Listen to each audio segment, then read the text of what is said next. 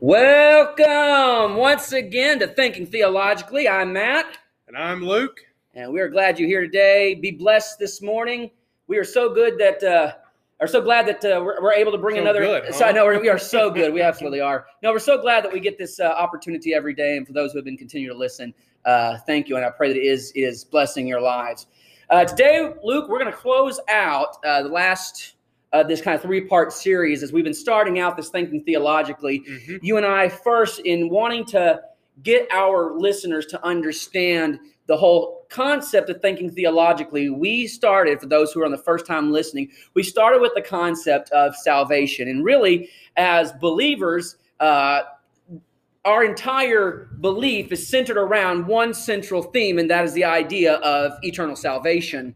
We have talked the last 2 weeks about the idea that salvation comes from God through Jesus Christ, that it is eternal, that there is no works that can be done upon our side, that it's all done through Jesus. I would suggest you go back and listen to the last two parts.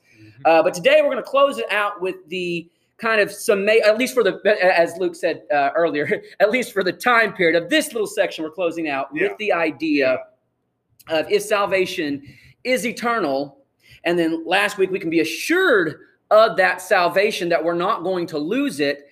Where does our assurance rest on? And we closed last week with our assurance rests on only one thing, and that is the rock, the Lord Jesus Christ. Absolutely.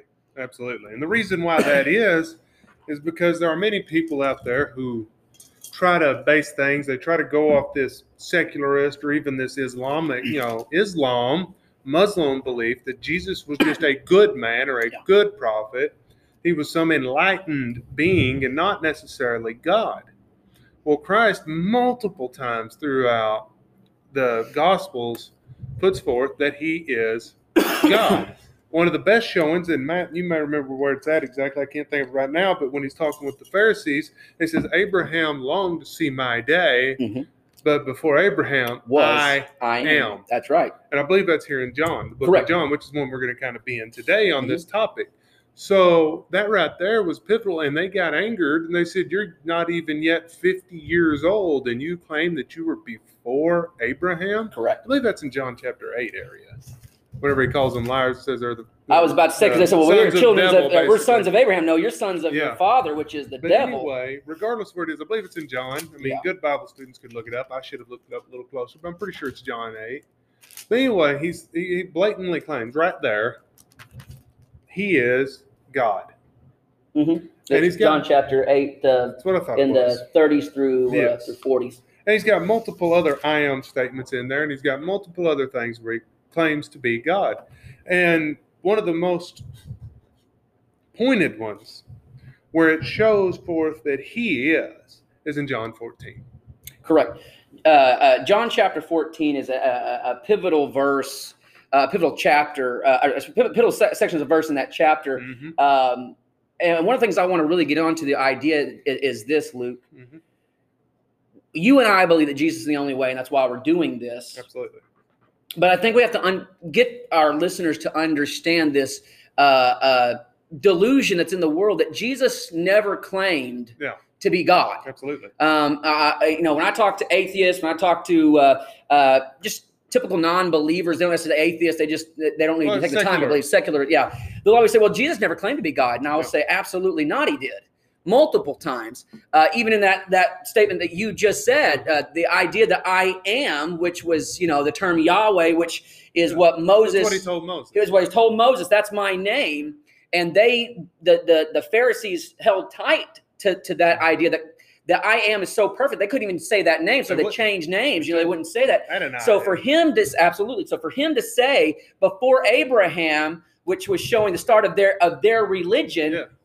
I was there. Jesus was stating not only his biblical authority, but his eternality. Exactly. And so in John 14:6, not only does he say that he is God, he clearly states that he is the only way to God.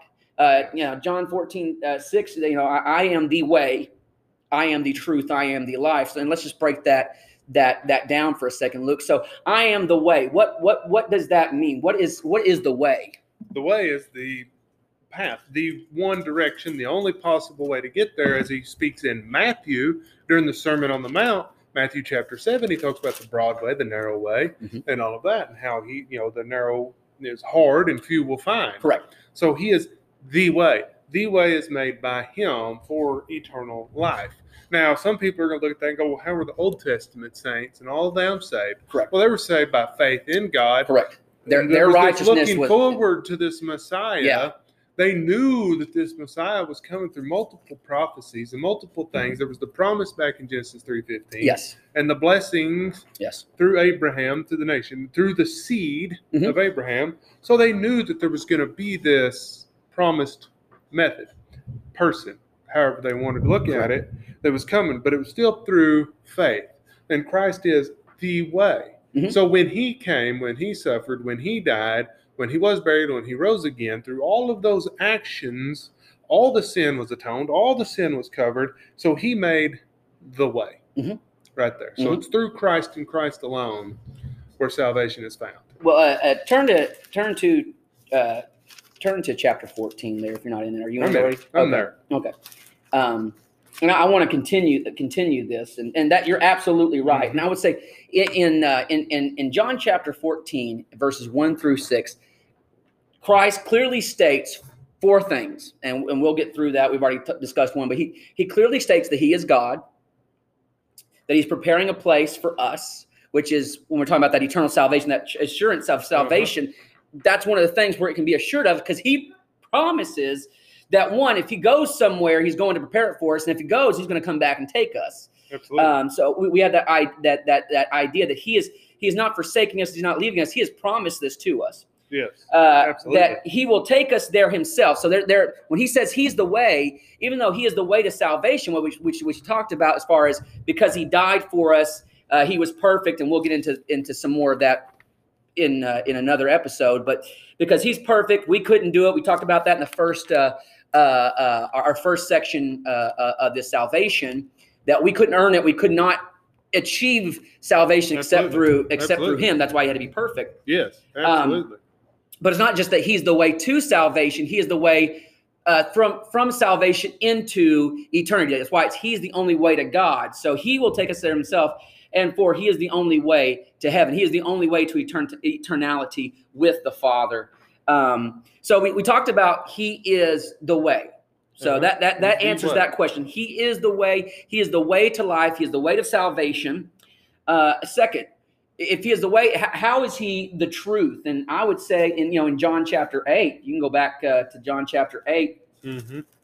But he talks about a very quoted verse, but I would say misquoted, is and you will know the truth, and the truth will set you free. Absolutely. And it's not just meaning the truth that there is a God and that we are sinners. And yes, there is truth in that. But what he's really saying is we will know him if we understand that Christ is God and that he came to save us, meaning he created us to worship him. Yes. But because of the sin of Adam and Eve, which we talked about, there was separation. Because of that separation, he made a way which was already planned. It wasn't like oh man, I lost this. No, it was always planned to show us his love.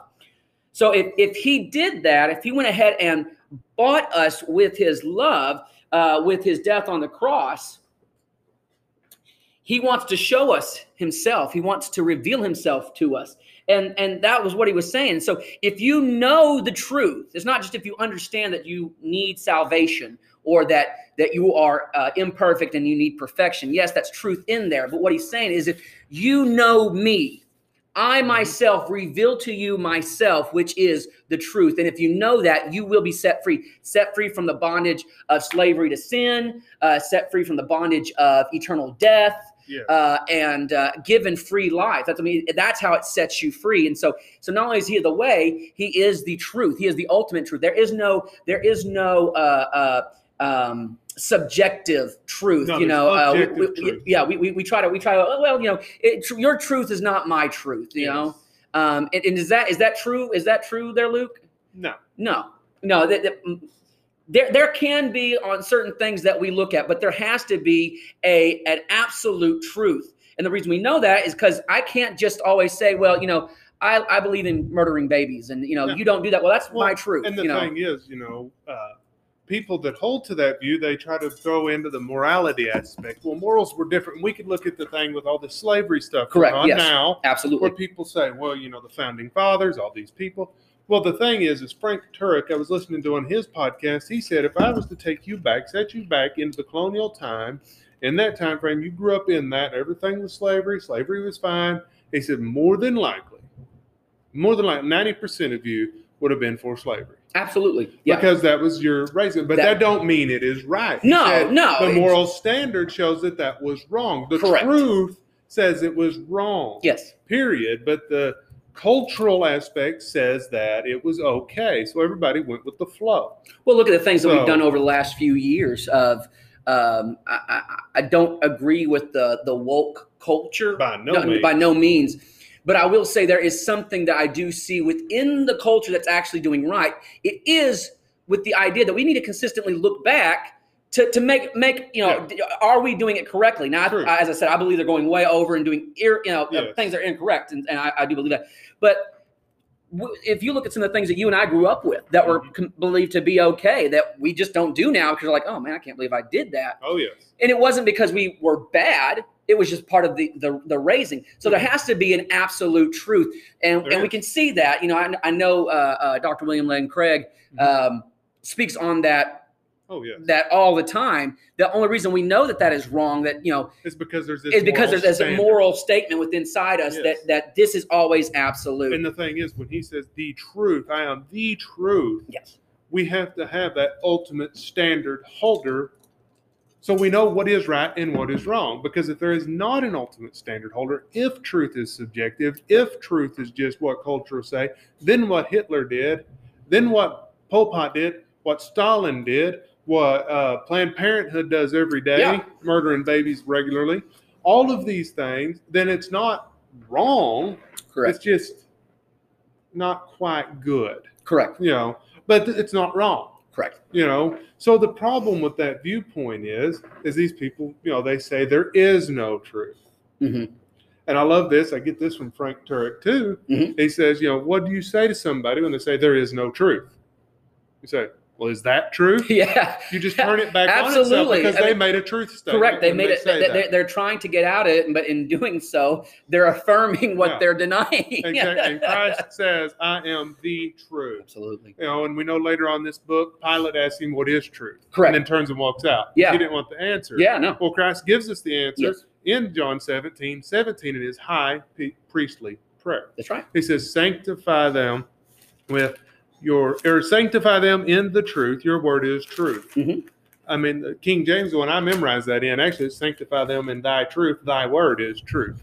That's the way I memorize it. So that's why I had to stop for a second to reread. Mm-hmm. But it's that's the thing. Your word is truth. God's word is truth.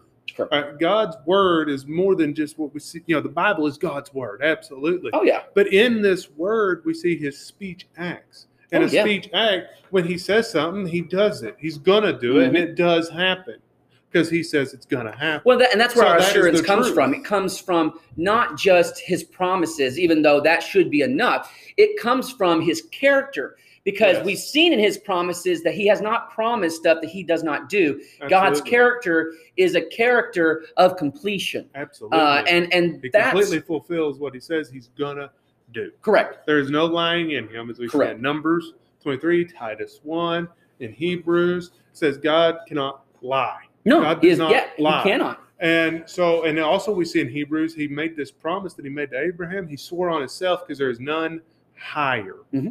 God is the highest of the high. There is nothing beside him. Mm-hmm. Nothing. And so he makes this promise. And when Christ says, I am the way, I am the truth, mm-hmm. he's thrown back that he is God.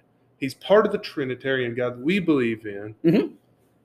And if he says, I'm the way and the truth, then we can rest assured in what he says. And what I like is if you read further on, and we'll touch on this as we tie this back into the last part of life, the statement in 6. But Luke, look over at verse 8. What happens there in verse 8? In 14? Mm-hmm. Philip's asking him to show him the Father, and it is enough for us. Yeah. What it says, and Jesus tells him, have I been with you so long? And you still do not know me, Philip. Whoever has seen me has seen the Father. Okay, so one, Jesus never claimed to be God, right? Yeah, never claimed it right there. Never claimed it. Yeah. But Never. that was, and the reason we want to really touch on this subject is because if it was hard enough for the disciples who were the follower of the Messiah Mm-hmm. to truly get this idea of the Messiah being there in front of them, and even the great miracles. I mean, you look at this, and when this is time period wise, they had already been following him, seen many miracles, seen blind men healed, spirits removed, paralytics, storm calm, absolutely, turning 5 loaves, 2 fish to feed 5,000. Absolutely. Not only that, but they saw him feed 4,000 with 7 loaves and a few fish. And that was a thing multiple times where he claimed, and his disciples claimed, where are we going to go? You are you have the words of life, Exactly. right? And in 14, that's what he clearly states. He clearly says, so let not your hearts be troubled. Believe in God. If you believe in God, or you believe in God, it may depending on your translation. So believe also in me. So once again, he's stating he is God. Yeah. He says, in my Father's house are many rooms, or if not so, I would have told you that. And so he's saying there's a place we talked about. He's preparing heaven. Mm-hmm. And if I go, I will come back for you. And I will come again and will take you to myself, so where I am, you may be. And that's another promise that we would be Yes. with him. In verse 4, and you know the way to where I am going. You know the way, because he is the way. So you know the way to God. It's through me, is what he's saying. And then Thomas said, well, Lord, we do not know where you are going. How can we know the way? And I mean, I can just see Christ kind of doing a sigh with his hand on his forehead, like, oh. It's like when you're telling your child something and you're just like, okay, go open the door. But how do I do that? And you're just like, are we really having this conversation? Well, it's very much like in the parables, whenever they'd say, explain to us what that parable means. And he'd look at them, have you been so long with me that you don't know what this means Absolutely. yet? So, I mean, it was a constant teaching to them, but that's how everybody is. Correct. Everybody struggles with that, and that's why we're having this discussion about Absolutely. insurance. And that's what they were saying. They were trying to, well, show us the way. We want this eternal salvation. We want this security. Yeah. And so Jesus clearly goes in 6, Jesus said, I am that way. I am that truth. I am that life. No one comes to the Father. It means no one gets eternity with God. And not only eternity with God, but this is the idea of community with God, personal relationship with God, except through Jesus Christ. And this assurance we saw within verses 3. They say, if I'm building a place, and if I'm going, I'm coming back for you. Absolutely. And then verse 7, if you had known me, you would have known my Father also. From now on, you do know him and have seen him. The reason we can be assured of our salvation is because of, as Luke said, the promises of Jesus Christ. Yes, absolutely. Because not only did he claim to be Jesus claimed to be God, but everything he claimed up to the point of salvation, meaning that he would be handed over multiple times. At least three times he specifically recounts that he will, or claims that he will be handed over, crucified, and that he will die. Yes. In the Last Supper, he explains what's going to happen, and explains that the reason that he is dying is that he will give a new covenant between God and man, which is this eternal salvation that we're talking about, that it will now come through him. When he rises on the third day, more of this idea comes that he is the only way, and that he tells in Acts chapter 1, he tells his disciples, you're going to go do my work for me, right? And then after he leaves, angels come down and go, hey, you're going to see him in just a minute when he comes back through those clouds, yes, the same way, all saying the same thing, that what Jesus has promised is going to happen. And that's where our assurance it should be. I cannot be assured of my salvation if my salvation is based upon my works. No. I'm not good enough. I cannot be assured of my salvation if my salvation is on my faith. Because you know what? Sometimes I have shipwrecked faith. Sometimes I have faith that is so difficult, so tough that I just, Lord, I don't understand. And aren't we glad? Aren't you glad that it's not based upon have shipwrecked faith almost to the point of Hymenaeus and Alexander, where you get turned over to Satan for the saving of your soul, as through fire? Yeah, that'd be about right. But what you're talking about, I feel it sometimes too. The shipwrecked faith, nearly to the point of, are you really there? Yeah, and then stuff happens. I read in the Word, and it just clicks. But just like right here, he says in John 5:39. Goes back to that works aspect like you were talking about. That's why he's telling the Pharisees here. He says, you search the scriptures because you think that in them you have eternal life. Mm-hmm. They were so dogged, so dead set, so on the scriptures and perfectly copying them. And I'm glad they did that because we have God's word. Absolutely. But they were so set on that they missed this very important part and where he follows that up, says, it is they that bear witness about who? About me, Jesus Christ. So they're missing eternal life. They're, as the old saying goes, they're missing the forest for the trees. That's right. And that's why a lot of people who get into that works, believing that they can retain, that they need to work, that they need to continue on, they need to do all these things, that they need to crawl on their knees up the steps in Rome and say the prayers every time going up. They need to do all these good works. They need to go in and do all this confession. They need to do this, do that, do. Right. And they're missing this part right here that Christ says back, we see all the way through this book. Like I said, the Gospel of John, I believe I said this in our first podcast, has believe in it in some form of it 98 times. And the majority of those is speaking of people believing in Christ. And eternal life is in it somewhere up around 20 times. And each time you see eternal life, it's usually something along with eternal life is found in Christ. Those who believe have eternal life. And as Charles Ryrie said, if it's eternal life, if you can lose it, then it's name drawn. Correct. So, and Christ makes these promises, like you said right there, in my Father's house are many rooms. If it were not so, would I have told you that I go to prepare a place for you? And if I go and prepare a place for you, I will come again and take you to myself, that where I am, you may also be. So the thing is with that, we have two things there. One, I don't know, some of our listeners may not believe in the rapture. That's a rapture text. Correct. I'm going to come back for you, and you're going to be with me. So I'm going to come and get you. So that's speaking to the rapture. But that's a different theological topic that we will get into in this. Oh, absolutely. Sure. But he's also telling them, I will come and get you.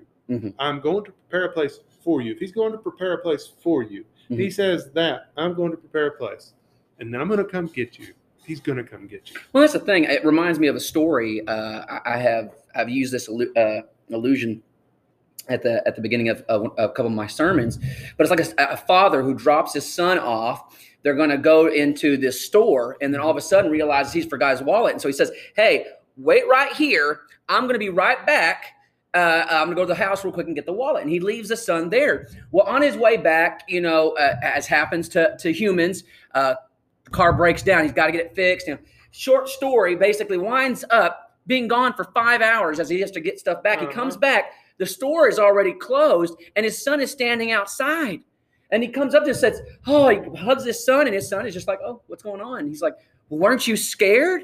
The father going, "Weren't you scared?" And the son goes, "Well, why? You told me you were coming back." He knew his father's character, and so he knew, even though it didn't happen immediately, or he wasn't going, "Well, I guess he's not coming." No, he knew that his father was going to come. And that's the thing. That's the reason we need to have our faith in Jesus Christ, because in him understanding that he is the way, the truth, the life.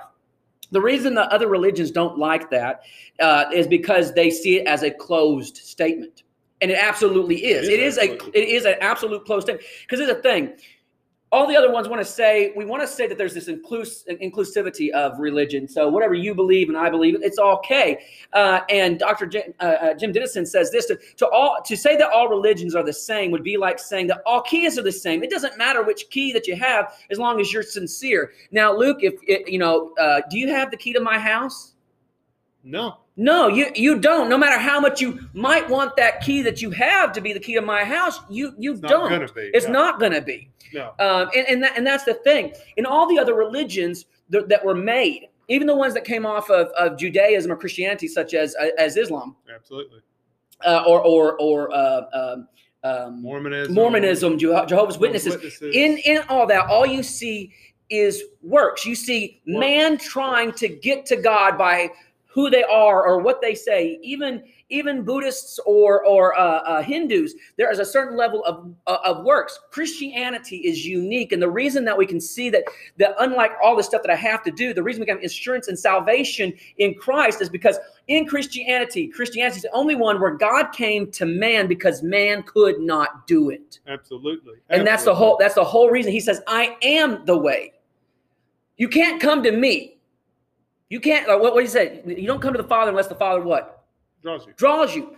And right there, that statement, it means that there's no way that we can come to Him. No matter what you do without the Holy Spirit calling you, and the Holy Spirit, just as you preached last Sunday, how are they to hear unless they are sent? Absolutely. So there has to be somebody sent. The Holy Spirit uses the Word of God. What does Peter say? 1 Peter 1:21. Men were guided along by the Spirit. No prophecy was uttered by man except for those who were guided along by the Holy Spirit. Absolutely. So this right here is the Word of God written by human beings by the Holy Spirit's guidance. That's right. So this is the Holy Spirit calling. So when we proclaim the Word to people, that's the Holy Spirit drawing. They may reject it, but it's getting put out there. Absolutely. And that's the promise of Christ. As Paul wrote in Romans 10, how are they to hear if someone don't go? That's preach right. it. And how are they to preach unless they're sent? Correct. So therefore, people need to go, proclaim the gospel, share Christ, show what it is, and give this assurance, because without assurance and with this thinking that you can work your way or other religions can do it, it don't work. Correct. So I suggest a couple of books. One book, easy read, down on the